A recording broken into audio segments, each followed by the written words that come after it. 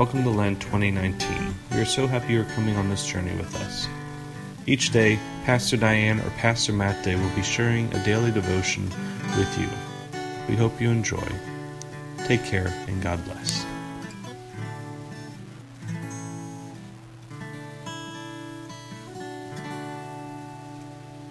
Good Friday, April 12th to you all. We continue in the New Testament with our reading today coming from Hebrews 2, 10 to 18. A special shout out to my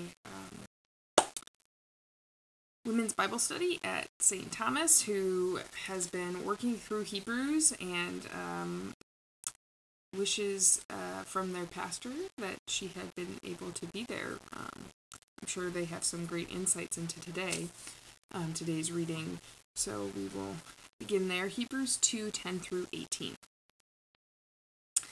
It was fitting that God, for whom and through whom all things exist, and bringing many children to glory, should make the pioneer of their salvation perfect through sufferings. For the one who sanctifies and those who are sanctified all have one Father. For this reason Jesus is not ashamed to call them brothers and sisters, saying, I will proclaim your name to my brothers and sisters. In the midst of the congregation I will praise you. And again, I will put my trust in him. And again, here am I and the children whom God has given me.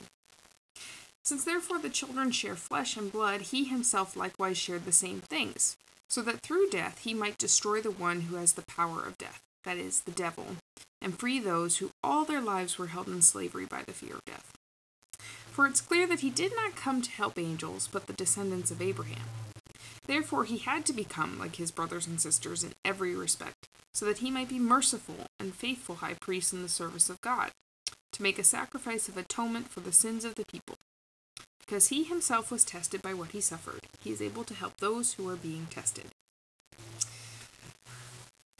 Hebrews is an interesting book of the Bible, more like a sermon, very theological, very good at quoting the Bible as was known at the time, which is the Old Testament, but pointing to the superiority of Christ and how we understand Christ. And he's starting here talking about how Christ, and using like proofs from Old Testament readings, how Jesus comes and becomes one of us, although he is also human and divine, but he becomes one of us and goes through what we go through, the sufferings. Therefore, he isn't ashamed to call us brothers and sisters. But that he does these things so that he is able to destroy the thing that we cannot destroy.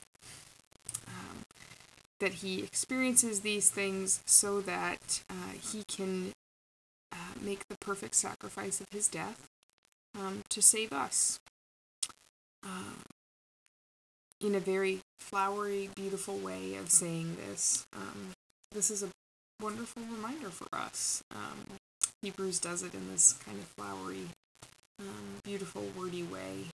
But what this season is all about is bringing us back to the reminder of what Christ has done for us so wonderfully, and helping us to discern and take the time to think about those things that keep us from remembering this important message, that we are loved so much by God, that God gives God's only Son to experience life for us, but to die a human death so that he can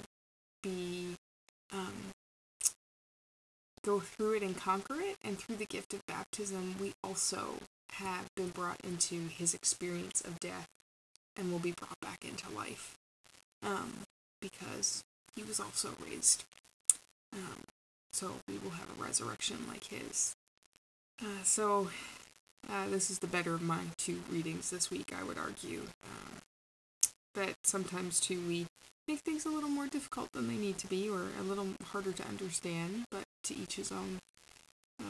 Just a reminder that Christ was one of us, but also divine, and also that he experienced everything we have, including death, so that we may have life. And that is very, very good news. Loving God, we give you thanks this day that you remind us that you gave us your Son, who came and walked amongst us, who took on our flesh, who ate and drank and cried and laughed and suffered and then died, so that he could experience all those things and then bring them to perfection in everlasting life as he rose on that glorious Easter day. As we go through this season of Lent, help us to continue to think about those things that keep us from remembering that message of who Jesus is to us and his hold on our life. Help us to remember that his hold is the primary hold. All these things we pray in Jesus' name. Amen. Have a good day, y'all.